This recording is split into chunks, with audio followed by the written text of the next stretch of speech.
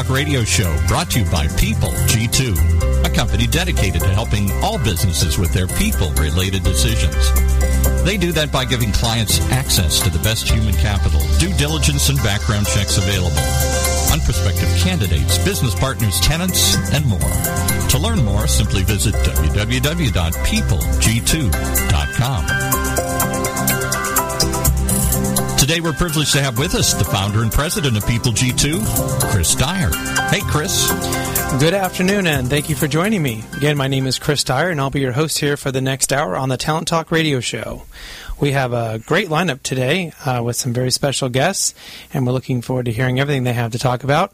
And we also have some great guests already scheduled throughout a good part of the year, so we look forward to having you come back and hearing more from those guests. In case this is the first time you've ever encountered the Talent Talk radio show, or maybe you're joining us today via Periscope, the way the show works is we bring on people who care about talent management, leadership development, company culture, and in the business world, talent really has a couple different meanings. The first is how it relates to success and how really talented people achieve success.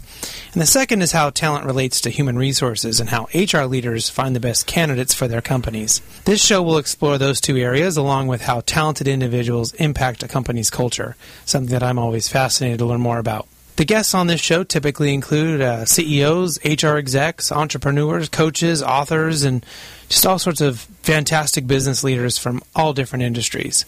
And when I'm out at networking events, I typically have the privilege of meeting a few of these inspiring leaders, and I created this forum to allow you to listen on our dialogue and hopefully learn some practical advice that will help you cultivate talent, develop leaders, manage culture, and most importantly, impact your own career in a positive way. I want to thank those of you who are tuning in live here every Tuesday. If you have a question for one of our guests, you can simply submit it via Twitter. You can just tweet that question. Make sure you include @PeopleG2 and put in a hashtag Talent Talk if you can squeeze it in there.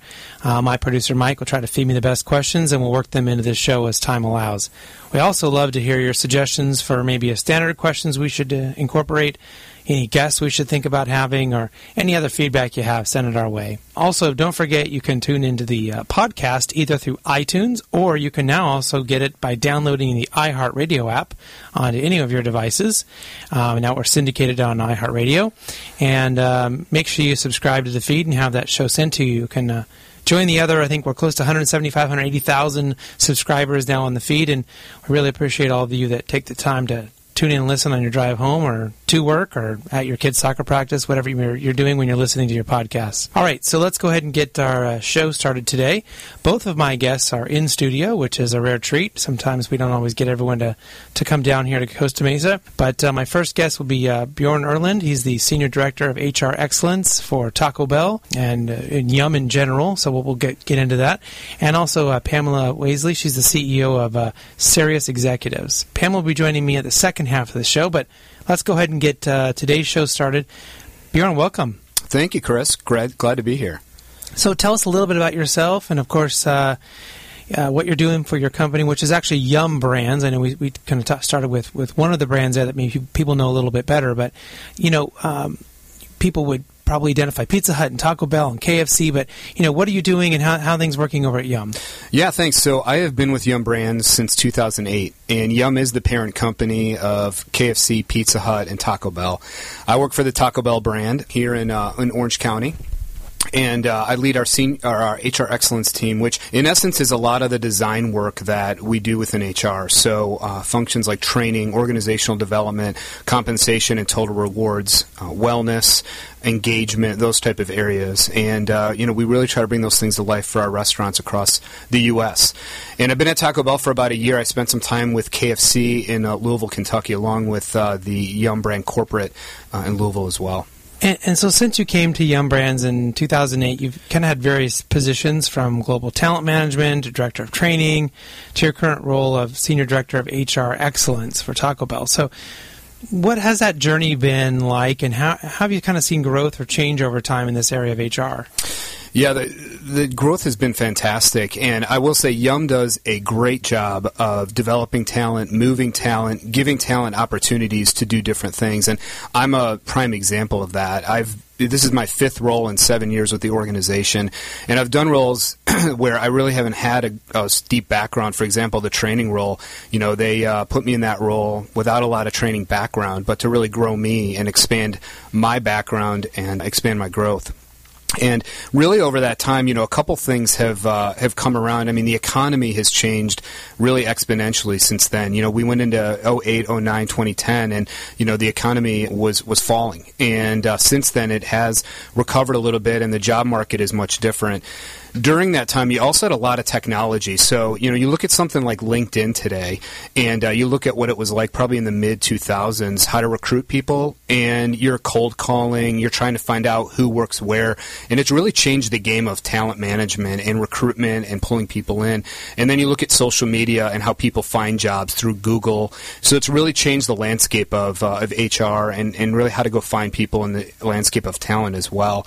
And then the last thing that's talked about quite a bit that we've seen is generations. So you have the different generations in the workforce, the baby boomers, the Gen Xers, the Gen Ys, and now the Gen We folks who are coming up through the workforce. And so managing through these different generations and trying to get what they want and meet their needs and develop them has been a pretty big change over time as well. And you really have, if you look from your company overall, you have such completely different subsets of people that you're trying to access, that you want to go out to. So you may be doing advertising on LinkedIn, you may be doing things in Google, you may be doing things on Monster, but then you may still have to be doing classic newspaper or job drives. You have such a diverse, class of people, group of people that are working for you and for your franchises. Is that a real challenge to kind of have to play in so many different mediums? It is. And we find, with hiring in the restaurants, of course, a lot of people look online, right? So they'll type into Google restaurant positions in a certain city, and, our results will come up. We still get a lot of people that do walk into the restaurants and apply that way, if they see a help wanted or they, talk to the manager.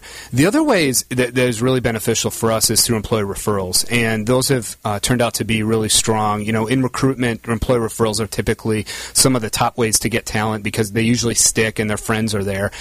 Because we have a pretty strong consumer brand, we tend to attract the people that want to, eat at our restaurants and hang out there, and then they attract their friends. And so those are some pretty good avenues. But then we're also out on social quite a bit with Twitter and Facebook, and we have lots of followers. We have a Tumblr page that we highlight some of our team members living Moss in their personal lives, which has been pretty neat as well. So you kind of do have to touch all those aspects and then hone in on what are the key areas that are really going to drive strong talent for you and meet your hiring goals.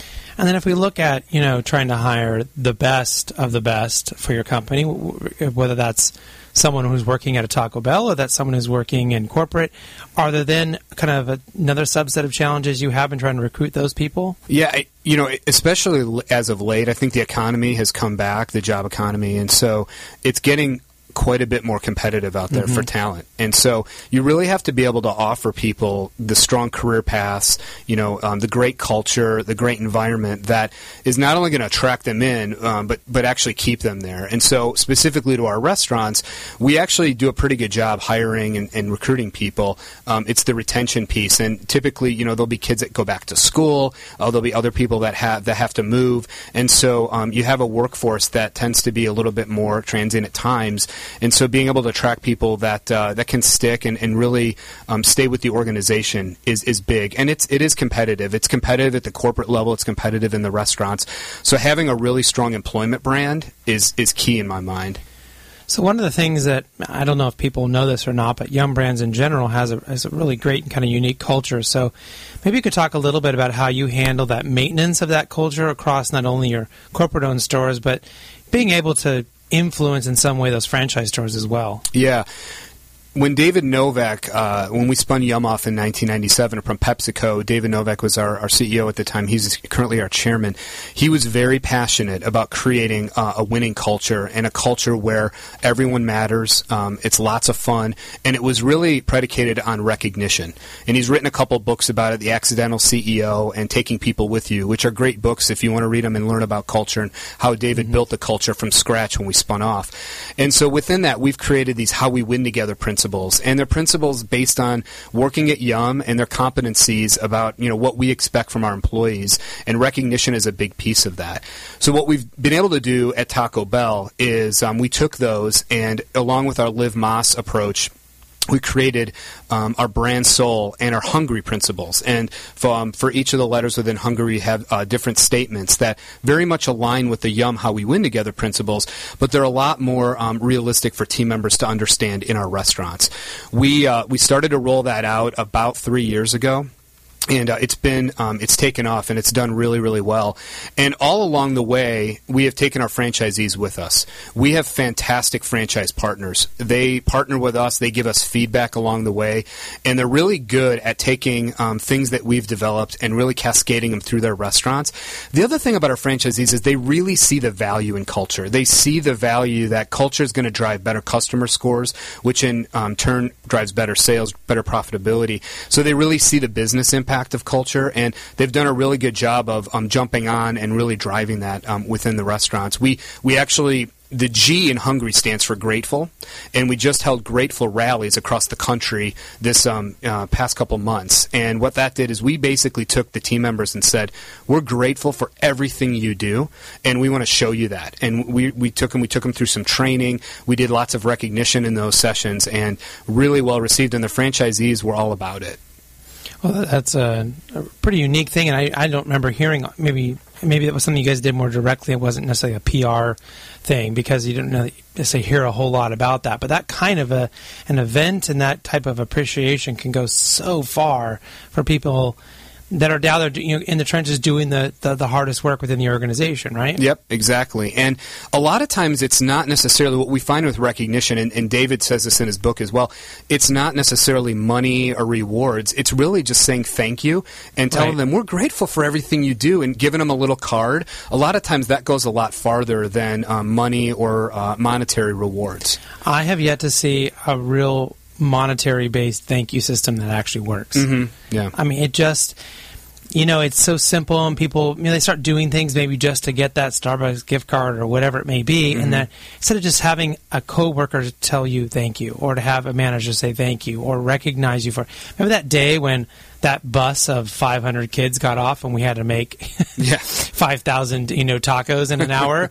Thank you for kicking butt at that and really making it happen and keeping our customer satisfaction scores high and all that. I mean, that's the kind of thing people want. Exactly. And one of the things that David did, which is fantastic, is every leader has to have their own personal recognition award.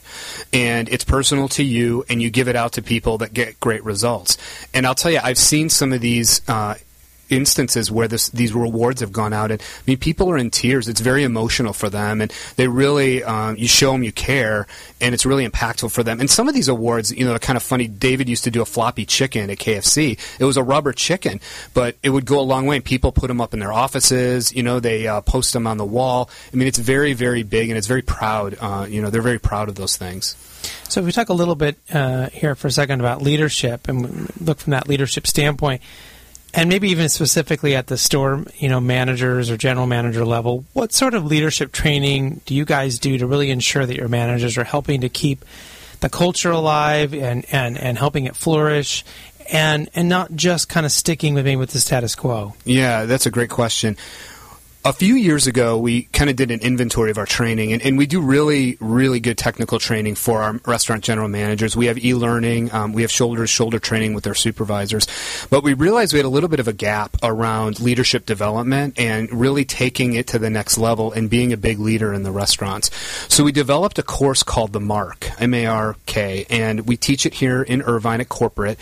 And we've been running it for about 2 years. We've had about 1,500 restaurant general managers come through that. And in essence, what the course is, we do not touch on anything technical in this course. It's all about finding your vision as a leader, really introspective about how you lead your people and how you go back to your restaurants and establish that roadmap for culture and for your people. So what that has done we've had great results in that. And you go to graduation, which is the last day, and people are very emotional. I've heard people say, I was ready to leave the brand, but now I'm going to stay because I came here, I found out that I was part part of something bigger, and I really discovered what my journey is going to look like.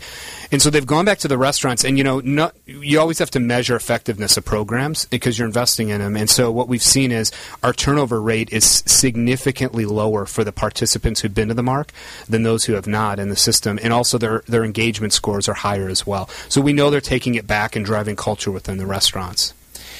Kind of one of the words I heard you say was, introspective, and most people are not very good at being introspective. I mean, that's a quality that you either learn or maybe it's something that maybe a few people are born with. I don't know. But do you find that it's hard to get people to think that way and to really dig down deep and get beyond their walls and their blocks and their neuroses and all the things kind of getting in the way of them, I guess, being their maybe their true, authentic self? Yeah, absolutely. And our teachers of this class, our leaders who teach all the training, are fantastic. And we have someone who used to actually work in the field as a restaurant general manager and a above store leader, and then we have someone who's a little bit more technical on the leadership development side, and they really work with these folks really effectively. We put them in environments where they can be introspective, and we give them really effective exercises to help them think through what that's going to be like and what their vision is, and really kind of distill it down so it's not overwhelming and it's not so difficult, and it's done in steps and stages to where they get the end of the week, they see what their vision is, they see what their plan's going to be, and it's kind of the little pieces all coming together. Mm-hmm. And, one of the big buzzwords of 2015 has been employee engagement. In fact, probably all the conferences that I've been at and a lot of the ones that I've been able to participate in as a speaker or whatever, that tends to be the name of it. It's the employee engagement, whatever. That really seems to be a big, big thing that is starting to get some more focus. Are there specific things that your company's doing in this area to really engage those people, to keep them not just happy, but connected to the brand as well? I mean, so we're talking about what you do with those managers, but you have that person who's just come in the door, who's been there a few months. How do you keep them connected and happy and wanting to get up in the morning or late at night or whatever to come in and to work? Mm-hmm. Yeah, engagement is a pretty big buzzword right now in the HR community, and I think the first thing about engagement that we focus on is it's got to be tied to business results, and it's got to be tied to business performance. And we try to do a really good job of that and looking at how does engagement lead to stronger customer scores, which ultimately leads to a better business. Because doing engagement just for the sake of engagement is not really a big idea necessarily. And so what we've done is we've partnered with our vendor who does our customer scores. It's a company called SMG, and they have a employee engagement survey. So we did a pilot last year. We had about 30,000 results from team members in both franchise and company stores. And we took a couple of key insights out of the findings, and SMG was able to correlate it with customer scores, and they did a really nice job of showing us the business impact. But our team members were telling us a couple things. Number one is their number one driver of engagement in the restaurant is being set up to win when customers have complaints. So those are not fun situations to be in. They're not fun conversations to have. So they said, you know what, help us out, help us win in those situations, help us go about those in a little bit of a better way. And then number two is we asked them, what key benefits would you really want to see or get help with as part of being at Taco Bell? And the number one thing which surprised us was help with gas. So you think about their basic needs, and it's transportation, right? And gas prices were up during one survey, and they were down during another, so it kind of evened out. The other two things they said they needed help with was education, and then ideally mobile discounts, because think about where they spend their money. And so what we've done is we took those insights, and we put some programs together, and we actually launched them at these Grateful rallies. And we said, hey, we're grateful for you. Here's what you told us. You told us you want to help with customer recovery is what we call it. So we developed a program, and they're little cards, and when a customer has an issue, they come in. We, of course, give them their entire order again and the right way. But then we give them this card, and on one side, it says, anytime you come back, you get a free taco. Then on the other side, it says, we're going to donate $1 to our Taco Bell Teen Foundation for this happening. And so what that does is it gives a lot of good publicity for our foundation, but it also really surprises and delights the customer, and that's what we're trying to do. We're trying to surprise and delight them. And what we found when we tested this is the team members told us, wow, you really helped me. You helped me, win in that situation, and it wasn't as tough of a conversation for them. Also at the Grateful Rallies, we launched some education programs, and we're going to help people to get their high school degree, college degree, and those have been received very well, especially with our store population. And so that was an instance where we're kind of honing in on what they're telling us are the key engagement drivers in the restaurant, and we're going to continue to do this employee engagement survey. We're doing one right now to kind of see after the Grateful Rallies what's the result, and have we moved the needle on that.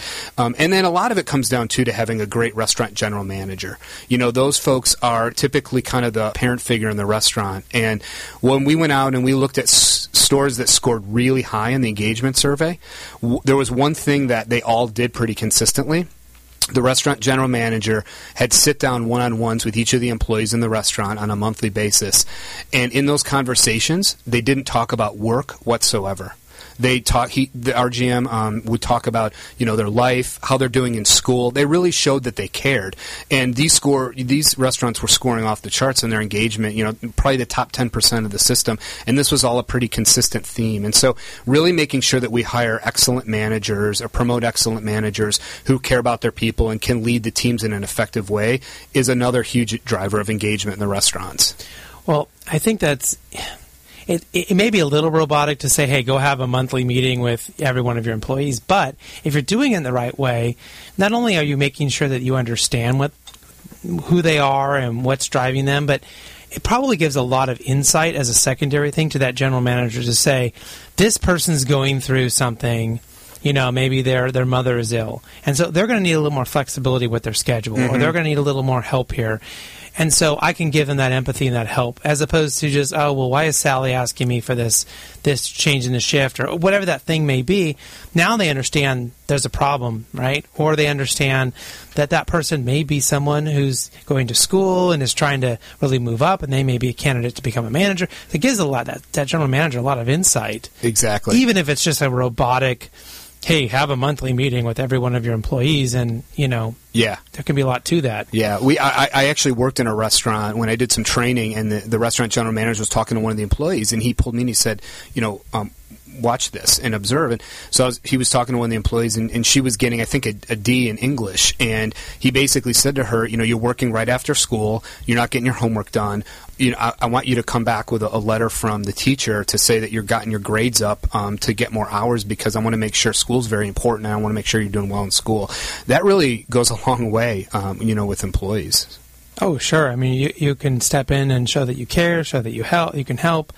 And it's hard to do that. I mean, we get busy in our lives. We have other things, or customer satisfaction scores, or whatever it may be, or the bottom line, or profitability. I mean, just to stop and have a human moment with somebody can be really, really impactful. So, absolutely. As a manager of talent, are the things that maybe you guys are doing to ensure that the talent around you is growing consistently, and really understanding what each of those different components can be from a leadership standpoint. So, are you specifically trying to identify people in the stores that could become managers? Are you looking at managers who might become general managers or things like that? Are there programs in place? Yeah. We do pretty extensive bench planning, and that is really, succession planning all the way down to the restaurant level. And so we're looking at who can grow into those roles, and who has the potential, and then how do we develop them from this role to the next role? How long is that going to take? What are the key focus areas that we need to focus on around competencies to make sure that we set them up to win, in the next role that they're going into?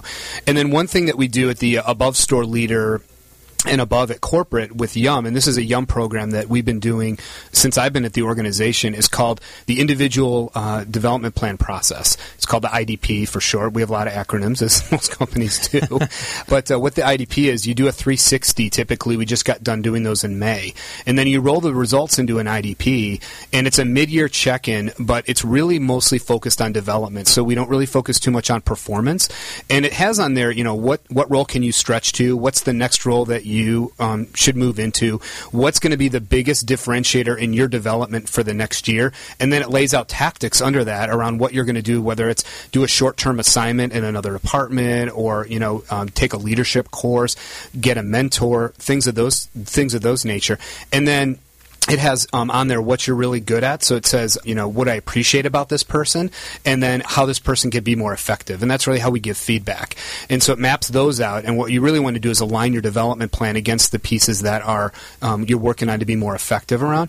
And that tends to really be good because leaders sit down and have an honest conversation about someone's future, how far they can go, what their next role is going to be, whether they're relocatable or not, whether they can go international or not. Mm-hmm. And that tends to be a really nice process. When we bring in people from other organizations, not a lot of companies do that and spend the time to do that. And then we roll that all up into a large, broader succession planning process that we eventually report out to, the CEOs of the brands and eventually Yum. So it certainly seems like you guys are really locked into some really key areas, and there's a lot of learning and development that's going on in your organization. So I'm going to guess you're going to have a fantastic answer for me for this next question. No pressure, but what book are you reading right now? So I just started reading a book called The Good Job Strategy, and I'm not sure I'm going to get her name right, but it's Zeynep Tan, and she's actually a professor of operations at MIT. She used to teach at Harvard. She's done about 10 years of research on the hourly workforce within retail, restaurants, and has some really good insights into what these folks are looking for, what are some key things that you can think about within organizations. She's done deep dives with places like Costco and Trader Joe's to look at their practices, and she's developed some really good principles around the hourly workforce and what's really important to them. For example, something like scheduling. Mm-hmm. Scheduling, if they have two jobs, you really need to have good scheduling so that they can tell their other job, hey, I can be available these days. But if you don't and it's erratic, then they can't have the other job and you limit the amount of income. So it's little things like that she's been able to find in her research that really resonate with our workforce, within our organization. Right. Well, it's been a real pleasure having you on the show today, and I think we've learned a great deal about how your organization works, especially from a leadership standpoint, development standpoint. And we never once talked about tacos or burritos or anything else that might have been more obvious. So if people are interested in learning more, maybe they want a job, their first job at a Taco Bell, or maybe they want to come and work for the corporate brand, where should they start? What is the best way for them to learn more? Yeah, for Taco Bell specifically, you can go to tacobell.com, and there's a career page there, and it's pretty easy to link up through that. Yum is yum.com, www.yum.com. And then I'm on LinkedIn. If you want to find me, that's probably the best place to get a hold of me, and you can reach out, and I'm happy to link in with you. So. Well, we'd love to have you come back at some point and give us an update on all the great things you guys are doing. Sounds like you have... we probably just barely even scratched the surface of the wonderful things that your brand is doing. So thank you for being on the show. Yeah, sure. One thing before we close, I just want to do some recognition for you, Chris. And I have a little card here, and we have these in the restaurants, and it has our Hungry Principles on here. And we always give a card for someone who's done a great job. But I just want to say I'm thankful for you for having me on your show. Look forward to getting to know you. And I also included a couple of Taco Bell gift cards here so that you can go enjoy some Taco Bell. Okay, secretly, that was the only reason that we invited him on the show, so he got free taco. I'm glad I met your expectations. All right, well, thank you so much. I really appreciate it. That's a first for anybody on the show to give me a gift, so thank you so much. Yeah, no problem. Thanks for having me. All right. After this quick commercial break, we'll have Pamela Wasley on the show.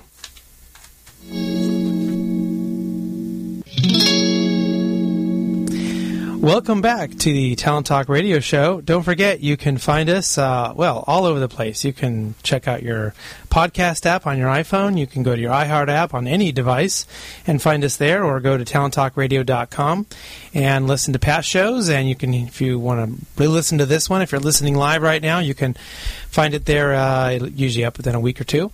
So, but my next guest is Pam Wasley. She's the CEO of Cerius Executives. So hopefully I've said that correct, because I've now said it incorrectly at least 3 or 4 times live on the radio. Hopefully she'll forgive me. But Pam, welcome to the show. Thanks, Chris. Love to be here. So tell us a little bit about yourself and, of course, what your company does. Well, Cerius started in 2005. We were started by 7 executives, and we started off as Cerius Consulting. And in about a year being in that business, we decided that was not the model we wanted. So in 2008, we switched over to a model that was interim executive management. And I have to admit, I stole the model from Europe. They were using it. They've been using it there for years. And it seemed like a very good model to use over here, especially since the only company that was using it at the time was Tatum Partners.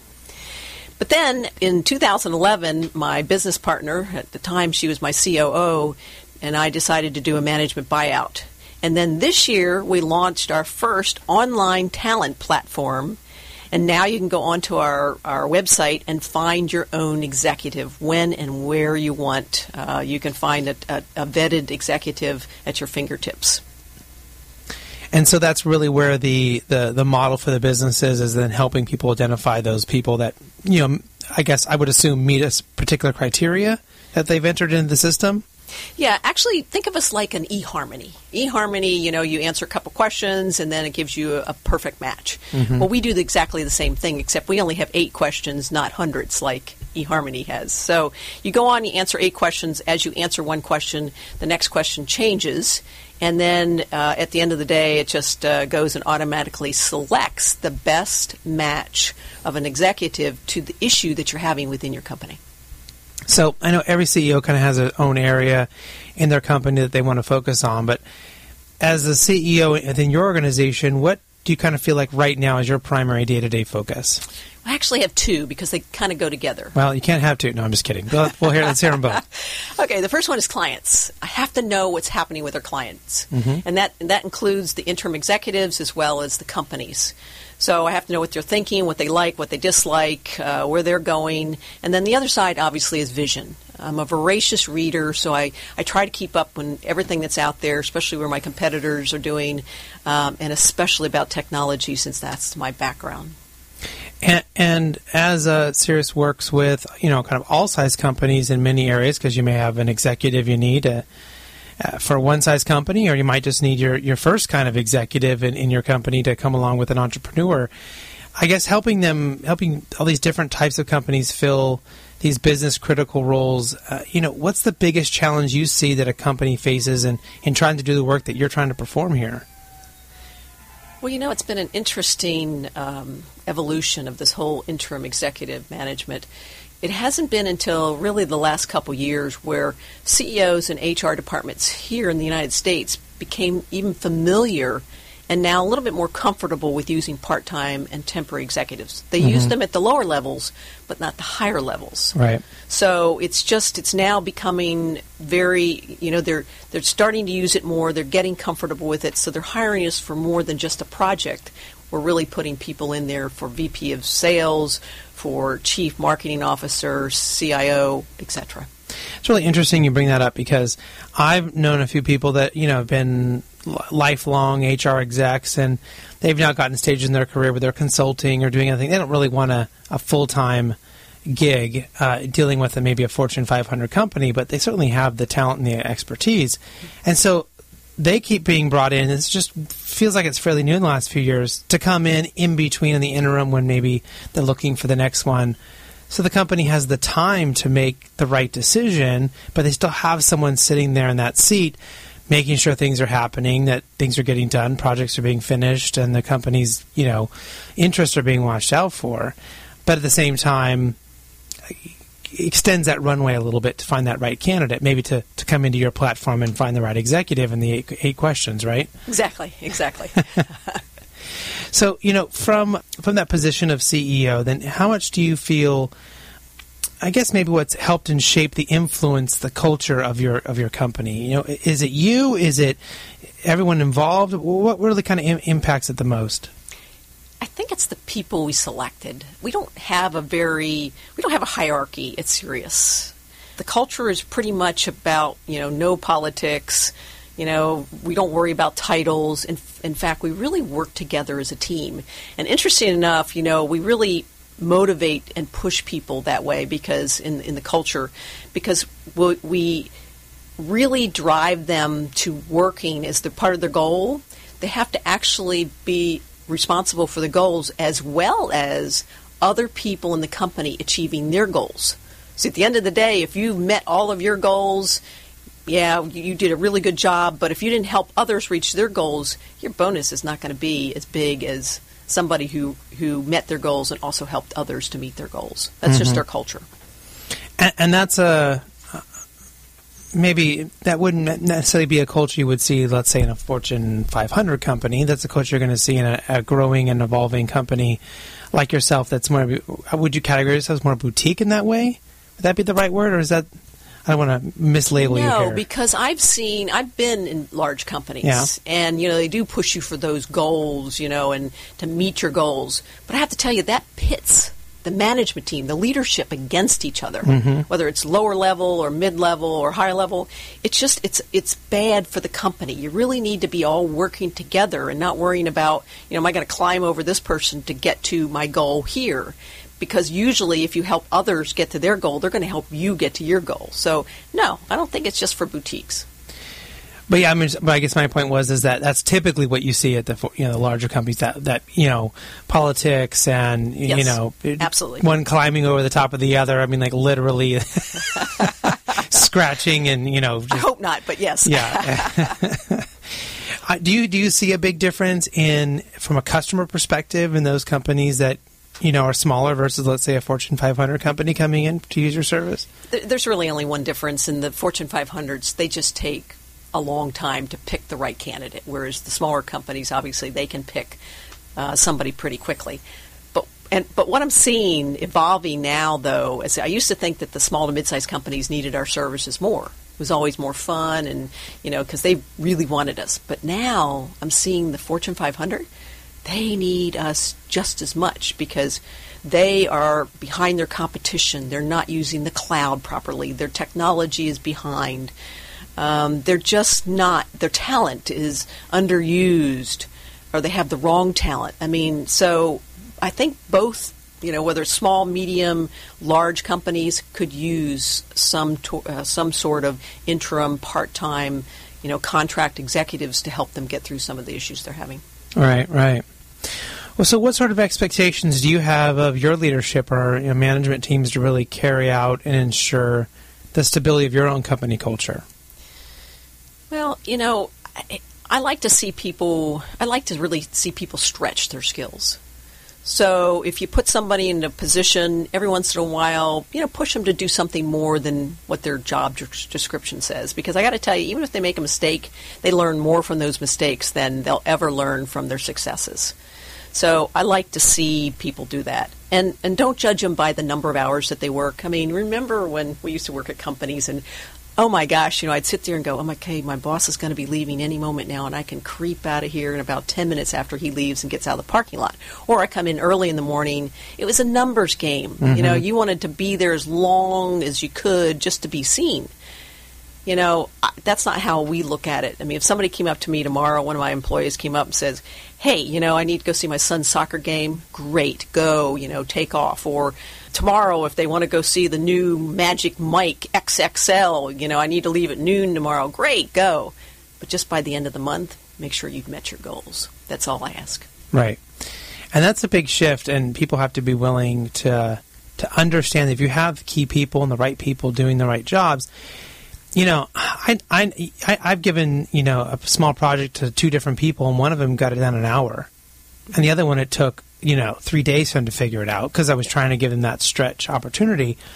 They came up with about the same thing.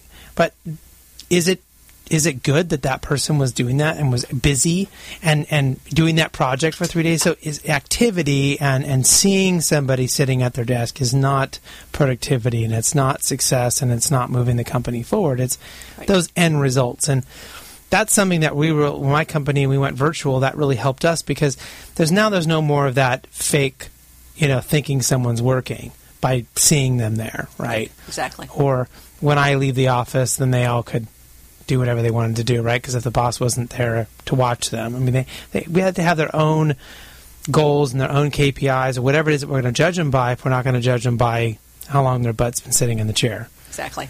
So, yeah, it's changing, although it's still certainly the minority opinion, I think, for at least, especially for companies in the United States. Well, they should really try that with a millennial because the millennials, you give them something, they assess, and they figure out how to do it faster and better. And then they just do it. Mm-hmm. So they're not wasting time sitting at a desk or counting hours. I mean, they're literally figuring out a way so they can get off with their buddies after work. Right. It's fascinating to watch them. Yeah, they're thinking about how do I be able to do that, not look good and not have it's a really changing part of our culture in general as a society, not just our company culture. So, well, if we look at maybe leadership development for a second, do you feel there's a particular key to really developing today's leaders? Again, stretch their skills. Have them be part of the decision-making team. Have them be part of the collaboration. Ask their opinions. I mean, again, this is going back to the millennials. That's all they want. They just want to feel a part of the company. They want to be passionate about what they do. And the more you do this, the more they're going to engage, and they're going to really do a good job for you. And that goes across the board to all employees. Have you had a situation where asking someone to kind of go into one of those stretch situations has given you a different perspective about them as far as their core work? Absolutely. Yeah. Absolutely. I mean, you thought they could do it, but then seeing what they did going through the process was just awesome. And I've seen it both ways. I've seen when they've surprised me and it's been awesome, and it's like, wow, this person could do more. This person could be more. I maybe underestimated them. And then I've had other people where you give them a stretch and you're like, oh my gosh, why did you take? Where were you even heading? This is so off base that then it started to get me to question, well, how well are they really doing their core job, and was I overinflating my perspective about them as well? Right. Have you seen that? And I have, and that actually works to your advantage because you figure out the ones that you really need to pay more attention to, and maybe not move up into that position, or maybe move them to a totally different position. Mm-hmm. And then obviously the ones that can do it, then you can move those guys up. So what do you guys do then to really kind of encourage growth and development? You talked about having shared goals, or at least they need to help others achieve their goals. So that sounds like that really does push growth and it pushes development in some way. But you still have to really make sure people are not happy with the status quo, because it's really easy to want to just, okay, everything's happy, everyone's going along. Sometimes pushing yourself to really grow is uncomfortable. It's almost like, the extra 5 minutes on the treadmill really hurts. So how do you do that and still maintain that kind of setting that you've really set up for your company? Well, we expect them to do a certain amount of learning outside of the company, but we'll also put them through some courses, and I'll suggest some seminars or podcasts that they should be listening to, or webinars. So we're always putting things in front of them that will help them learn. Oh, that's good. So it's from a learning perspective. And if you can go to conferences and do those things, those are great. Of course, we're a big fan of podcasts, but yeah, anything you can, I guess, get people thinking and challenge what they're doing. As long as you don't have people running in the door wanting to change for change's sake all the time. Exactly. We sometimes have that in our organizations. We're always talking about this stuff because we have the show and we have these different things, and we can literally have 5 brand new ideas and we haven't finished off the other 5 ideas that we were thinking about doing. So, yeah, that's always a challenge. Well, I know, over your career you've advised, hundreds of companies, and there's probably 1 or 2 experiences in particular that maybe stand out to you as high as, from your role as an advisor or, I guess, a helper or a consultant. Can you maybe talk about 1 or 2 of those? Well, at Cerius, I don't do any consulting. I mainly run the company, but I'll tell you what I still continue to do is I still continue to mentor and help entrepreneurs. That is my love, my passion. I love seeing them get to, each level of or stage of their business. So, sometimes I'll just mentor them. Sometimes I'll be on their board of advisors, sometimes the board of directors. That I find just invigorating because, again, seeing them get to, mid-level, seeing them get to an IPO, seeing them get to selling their company, it's just awesome.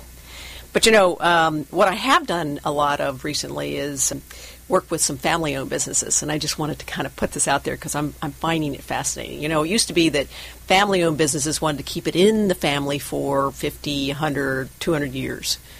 I'm not seeing that now. Mm-hmm. In fact, I've been now doing some studies and talking to a lot of the millennials. The family members that are now taking over these businesses. And a lot of them don't want to take over the business. And the ones that do, they only want to keep it for like 10 years and then sell it, which I find fascinating. And I said, so why do you want to do that? And they said, well, it's because we want to go off and do something different. We want to learn something new. We don't want to keep doing the same thing over and over. And that's a whole different perspective than the generation before them and the generation before that. So it's just interesting what's happening in these family-owned businesses. Yeah, I think and these experiences are really generated around having these multiple careers. So it's no longer go and have one long career and work for somebody. I think we've seen that that's not a realistic goal anymore. Even if that's something everyone wanted to do, it's not as attainable as it used to be. But I think we've realized that there are, and I don't know if maybe there's like cheesy Hollywood movies gave this idea, but we can have these different lives, right? We can do one thing in our 20s and one thing in our 30s, and another thing. I mean, I never would have thought I would be sitting here behind doing a radio show 10 years ago. So not that this is a career choice, but, just there are different things and different experiences in your life that I don't know why we really have kind of moved to that. And I'm not a millennial, but I think I'm very much in that thinking in that way. It'd be nice to have a different company every 10 years, and it'd be nice to be doing something new all the time and learning. But it does bring up a really interesting challenge, and that is how do we deal with the need for experts? Because an expert in their field is really someone who has really studied deeply and really understands whatever it is that they're doing. But that means that they're going to be in that job for a long time. Yep. I guess someone in IT could be in a retail company and then all of a sudden go to a service-based company, I guess, and get two different experiences, but their expertise may have crossover. But I see that as maybe one of the biggest challenges that, from a millennial perspective, and I'd love to get your thoughts, that there isn't this idea about being an expert and really going deep into something. Yeah. Right now, you're right. I mean, the people that are experts have, 10, 20, 30, 40 years in their careers, and they've been doing it for quite a while. What I'm seeing, though, from especially the contingent workforce that's millennial, and that's about 20% of the contingent workforce is made up of the millennials today, and the work product that they're putting out is really quite good. Now, it's typically in graphic artist, it's web development, it's, those types of things. But I got to tell you, it's really good stuff. Now, it's mostly technology-oriented. They have tools. So they are really good at that piece. Are they going to be good at Six Sigma? In 10 years, right, like some of our guys have 30 years behind them? I don't know. But not a whole lot of black belts showing up, no. Exactly. So I can't really answer that question too well. Well, one of the questions we always do ask all of our guests, and I'm sure you're going to have a fantastic answer, is what are you reading right now? Well, interesting. I'm reading The Future of Work by Jacob Morgan. The Future of Work, okay. I can relate to so much of what he's talking about in this book, especially since we're in the contingent workforce. I mean, it just invigorates me as I'm reading this, and especially now since 83% of the companies in today's world are now using more and more of this contingent workforce. But he talks about 5 trends that are moving this whole future work, impacting. It's millennials, mobility, technology, new behaviors, and globalization. Mobility, you got that. We all walk around with our iPhones and our Androids all the time. You got technology. Every time we turn around, there's some new version of something going on. You've got new behaviors, which is the social media. Everybody's connecting, and they're not talking through the phone anymore. They're connecting through other channels. It's really interesting there. And then obviously you got the millennials, which we've already talked about, and globalization. I still hear a lot of companies talking about, I'm going to post this ad in the newspaper to get this person that I need for my company. Right. Oh my gosh, what do you want? A workforce of C, D, and F players because you're trying to go to your local market. You can't find your talent there anymore, at least not all of it. So globalization is really driving it, and these online talent platforms are really making it easier to get to this global workforce that you're seeing. Well, we've also been spoiled the last few years that we just expect, sort of announce to the world, hey, I have this job, and people just come running to it because there was a big supply in the job candidate pool. But now that's starting to dry up, and so we're having to be a little bit more creative about getting that word out and really massaging that to find that right person. And maybe some of the tools that you guys offer is a really important component of that if you're looking for an executive. But as that starts to shift and it becomes I guess that would be a seller. That'd be a seller's market. Well, a candidate's market, I guess, because most of them are now employed, and so you're asking them to leave their job as opposed to stop sitting at home on the couch, which they were happy to do. Now do you really want to leave your safe job? That come over here and try this thing out. Yep. There's 5.4 million jobs today that are open. That's the most we've ever had since the year 2000. Mm-hmm. I mean, that's a lot of jobs. Everybody thinks, well, there's not a lot of jobs because unemployment rate's going down. Well, not really. There's a ton of jobs. They can't match that job, the job to the right person. Right. And that gets into my point of view of experts. Well, but anyways. Exactly. Well, I want to really thank you so much for joining us here today. I really appreciate you being on the show and sharing your expertise. And, of course, we all learning a little bit more about Cerius Executives. Hopefully you can come back at some point and give us a little bit more, whatever we didn't get to. We always seem to only get to a piece. So if people are interested in learning more about your company, what's the best way for them to do that? You can reach me either on LinkedIn, or you can reach me, you can go to my handle on Twitter, which is Pamela Wasley. And it's interesting, I do have lots of conversations on Twitter, so join me there. Great. Well, Pam, thank you so much for joining us. And again, it was a pleasure to having you and Bjorn on the show today. Tune in live next week, 1 p.m. Pacific Standard Time to hear, here we go, I'm going to see if I can mess up the names here. Lindsay Stanton, Chief Client Officer for DiggyMe, and Kristen Homas, that might be the one, Director of Employee Partnerships for FlexJobs. So until then, do what you love and show the world how talented you can be today.